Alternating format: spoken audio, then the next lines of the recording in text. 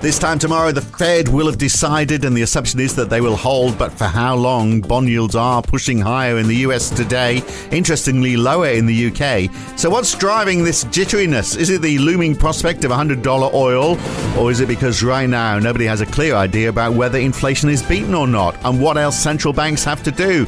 So the hold isn't the issue today, it's the dot plots, which almost certainly will show that the Fed is as divided as last time and as confused as the rest of us. It's Wednesday, the 20th of September, 2023. It's the morning call from NAB. Good morning. So there is not much movement in the US dollar this morning, but the Aussie dollar has managed to climb 0.3%, up over 64.5 US cents. Small moves elsewhere. We've got a 0.2% move down for the yen, but generally it is quiet on currency markets. But bonds are a lot more feisty. 10-year Treasury is up 6 basis points, up to 4.36%. German 10-year bonds up 3, but UK 10-year gilts are down 5 basis points to 4.34%. Aussie 10 years were down 4 yesterday to 4.16%, but back up to 4.21 on futures overnight. And shares falling again, 0.3% off the Dow at close, 0.2% down for the S&P, and 0.25% down for the Nasdaq. The Russell 2000 down 0.4%, but a real mix. Even tech stocks are divided. So Apple is up 0.6%, Nvidia is down 1%. Maybe AI isn't so great after all. And Amazon has lost almost 1.7% this morning. We've got small falls in Europe. The DAX closed down 0.4%, the FTSE 100 up, but not really, even managing a 0.1% gain. And oil was getting higher, but then it retraced itself a little. Brent got almost up to 96. It's back down to 94.5 now, but there's a very clear trend, obviously, from around 83 to 95 in less than 4 weeks. So Taylor Nugent is with me today on the morning call from NAB in Melbourne. So what have we got? We've got yields climbing, stocks struggling. In fact, 10-year Treasury yields peaked at 4.372%, which I think is the highest they've been since 2007. So markets seem to be prepared, don't they, for more from the Fed, even though the expectation is that they are not going to hike this time tomorrow. Yeah, good morning, Phil. Yeah, I think, summing up the market movements overnight, we did have stronger Canadian inflation data, which helped directionally. But I think, a bit of nervousness ahead of that Fed meeting on bright and early tomorrow morning, our time, is probably the key theme in markets in the last 24 hours or so. I think, that move up in longer end yields that you're talking about there, just getting above its previous August high, so the highest since 2007 there, and just kind of continuing those themes that, we've been talking about for some time now as those kind of longer end yields have pushed higher, that, given the resilience that is evident in a lot of indicators of US activity, even with moderation in inflation, it's hard to see that case for kind of rate cuts anytime soon. And that bias from Fed officials is probably going to be towards more hikes, even as, they are, almost universally expected to hold at the meeting tomorrow.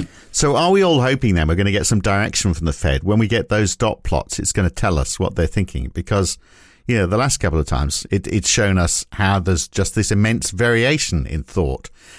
So, it would be nice if we got a clear picture, but I suspect not. It's going to be as divided as ever. It would be nice, given the uncertainty in the outlook. It probably is a little bit too much to ask from Fed officials. They're mere mortals as well, and they will be watching the data, and that will be, making the case to push them. But, certainly we do get a good steer as to where their thinking is at the moment. We get new dots for 2026 this meeting, and dispersion out that far is likely to be very high for obvious reasons. But there will be a lot of focus on whether that median dot for the end of 2023 continues to show one more hike. We certainly expect it.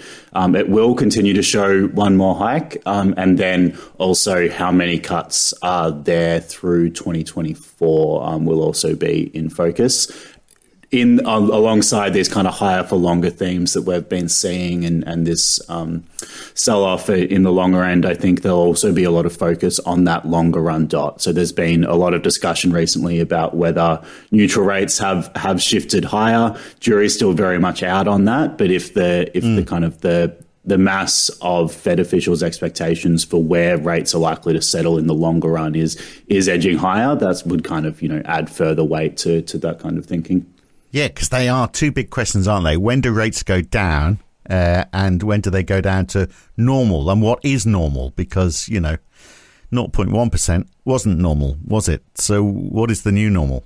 Mm-hmm. Yeah, exactly. And so I think, my colleague Tapas and I wrote about this in our weekly yesterday as well, just kind of what are the conditions that could see central banks stepping away from restrictive territory. I think, it's important to remember that, with central banks in restrictive settings, they don't necessarily need to kind of pivot to full recession fighting mode and put in a lot of cuts to take out some of that restriction. So we've heard from, Fed officials, Williams has been making this point that as inflation falls, real rates move higher. And so stepping down in the level of restriction in that normal policy rate could be useful to keep the setting of monetary policy stable effectively. And also as inflation moderates, that outlook starts to become a bit more comfortable and progress is being made, then removing some of the restriction can be appropriate. But, given where we are at the moment, that still looks a long way off. And, you would need to see a lot more progress on inflation and also a reason in the activity data to pivot that focus towards providing a little bit more support for activity as inflation recedes. And so, consistent with that kind of view as well, that, their central banks could be, stepping away or normalizing back towards those longer run levels eventually. The OECD had their interim economic outlook overnight as well, and kind of the key takeaway there, as well as a couple of overs and unders on forecast revisions, was just again noting that point that is well made at this stage. The core inflation pressures remain elevated in a lot of advanced economies, and they're not really seeing room for cuts until well into 2024. Well, there we are. You rammed together a few stories there. I'm not really needed at all. I could just let you keep going. But on those OECD forecasts, which are just out, their forecast for Australia, 1.8% growth this year and 1.3% next year. These are the GDP numbers. That's a slight revision down for next year from their June report, but not a great deal. But look at this, US, 2.2% this year, up from 1.6% last time, and 1.3% next year, up from 1% last time. So just in the space of a few months, they've predicted this, quite sizable increase in US GDP. The Euro area, 0.6% this year. They were forecasting 0.9%, then 1.1%, which is quite a bit down from what they were forecasting of 1.5%. So in a nutshell, US doing better than they thought, Europe getting worse. We've heard that quite a few times, haven't we? But on the inflation side of things, you mentioned the Bank of Canada, and here we are. I mean, they've got rates at 5%, more than most. And yet inflation is still going, which I think was a surprise to many people. Yeah, that's right. So, the Bank of Canada still, the risk that they need to do more, that CPI data coming in stronger than expectations, up 4% year on year from 3.3% in July, and faster than the 3.8 expected as well. So a bit of an upside surprise there. In terms of the drivers in August, unsurprisingly, this has been a theme in the CPI data that we've had for August around the world for August, is higher fuel prices. There's, one to watch out for in the UK tomorrow, in Australia next week as well. Certainly unhelpful for that headline measure, but also, and probably more importantly, was a bit of an upside surprise to the core measure that the BOC is watching pretty closely as well. So the average of the trim mean and weighted median measures in Canada rose to 4% year on year. That's above expectations for 3.7%. And so, part of that surprise was an upward revision, but it was also, certainly looks like the pulse of inflation recently, even on that core measure, is faster than the Bank of Canada would have liked and would have hoped. And they often cite a 3-month annualized for that core. And that's... Well, exactly, which is why she's saying, Sharon Kaziki, the Deputy Governor, is saying it's all just part of the ups and downs of inflation. It's not unusual, she said. So there we are, obviously a Tom Jones fan. Mm-hmm. So just quickly on that one, headline inflation fluctuations, not unusual, but Kaziki making that point that underlying inflation pressures are still above a level that is consistent with the Bank of Canada's target. Right, that usual asterisk, that little caveat that every central bank obviously gives these days. So, but also obviously the question about oil. I mean, let's not ignore the elephant in the room. $100, we're not there yet, but it might be short-lived. I mean, there's one analyst in the Wall Street Journal today pointing out that higher oil prices are going to make supplies more profitable for US domestic production, and then China might import less because they're going to rely on the reserves that they've stocked up from Russian and Iranian oil. So we could see production increase, demand dip. Therefore, oil might hit $100, but it might be coming down again fairly quickly. Potentially, yeah. So we're not at 100 yet, but it certainly does seem to have been, a fairly consistent march in that direction over the last few weeks. Certainly, I think, those points are well made, that the higher prices get, the less reason that there is for OPEC and OPEC Plus to be kind of managing supply to support prices, the more attractive it is for those marginal producers to come in. So that could moderate some of the gains as well. But certainly when you look at where oil is now compared to where it has been recently, it's very unhelpful for that headline inflation outlook. And central banks do their best to look through those kinds of shocks, but in an environment in which inflation is well above target, is expected to remain there for some time, and central banks are conscious of those risks on inflation expectations, these cost pressures, which are very visible to households. The RBA made that point in the minutes yesterday, which we'll touch on as well, that fuel prices are very visible to households, can feed through into household inflation expectations. And so that's something that they're conscious of as well, even if that kind of, the wiggles that they introduce into headline inflation may not be the key driver of policy. The wiggle, you can tell it's an Australian bank if they're talking about the wiggles, can't you? So did we get much out of those RBA minutes yesterday? The question was, are they going to at least consider a hike? If they hadn't, then that would be a sign that, as far as they're concerned, the cycle is all over. But they did. They did consider it. And in fact, they said the reasons for the pause is because the effects of a tighter monetary policy were not yet to be fully realised. Many would say that because we've got less people on fixed rate mortgages in Australia, not yet realised. You would have thought monetary transmission would be faster, wouldn't it? So the argument would be that the impact would be felt quickly. And if it's not yet realised, could that be a sign that they just haven't done enough yet? Potentially, yeah. I think, as you say, they did again, they held rates for the third straight month, as we know, and the minutes do suggest that the board again considered the case for a 25 basis point hike in September, even as they decided not to. So that, that their guidance has been that some further tightening may be required, and that they again considered that case for more tightening, adds a little bit of weight to that guidance. There was a bit of a marginal tweak that's probably worth mentioning. Nothing in there that really got any reaction from market pricing and market expectations for the RBA, which is probably fair enough. But there was a small shift to their guidance, that it's now kind of more explicitly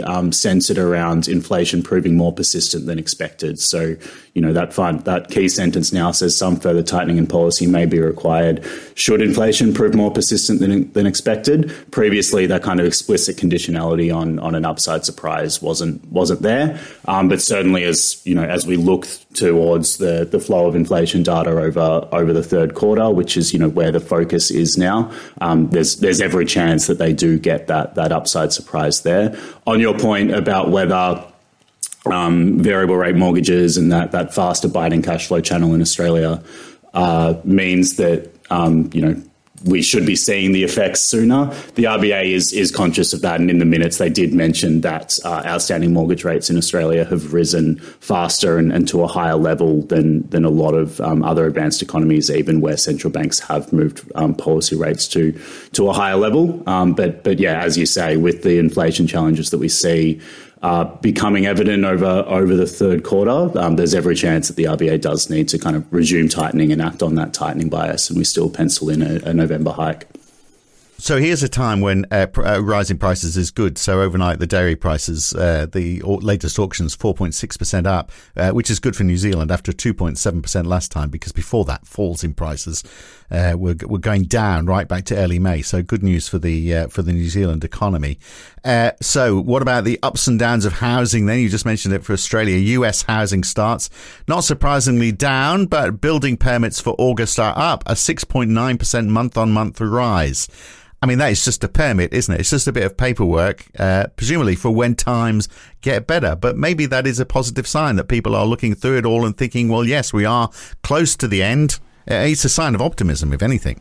Yeah, hard to take a clear signal. Very much mixed data out of the US on housing overnight. So, as you say, starts fell, led by the more volatile apartment series, down 26% month on month. But permits rose. And one thing to watch out for there, that weakness in housing starts was centered in the west of the US. And there was some extreme weather there that may have kind of delayed or disrupted the usual schedule of starts. And so, check back in next month to see whether some of that weakness is noise, I think. We'll do that. Okay, I'll just make a note in the diary for that. Okay, now look, today the balance of trade numbers for Japan, the Westpac leading index, they're a bank too apparently, index for Australia, but more significantly UK inflation, their core inflation rate, which has been moving down slowly, of course, 6.9% last time. I think the expectation is it's going to drop, but not a great deal. And maybe, that's going to be important. Just one day out from the Bank of England. There could be a bit of market sensitivity, I suggest, around those numbers. But really, the big news, obviously, just before our podcast tomorrow morning, the Fed decides, the dot plots, the press conference, we've got it all. We'll have it all for you for tomorrow morning. So it's going to be an interesting 24 hours, isn't it? It is, yes. The week certainly picks up towards the back end of the week after a quiet start. That's right. We've been pootling about for the last few days. Thank goodness. We'll catch you again soon, Taylor. Thank you. Thanks, Phil. And there we are. That's the morning call for this Wednesday morning. I'm Phil Dobbie for now. Back tomorrow morning. See you then. Thanks for listening.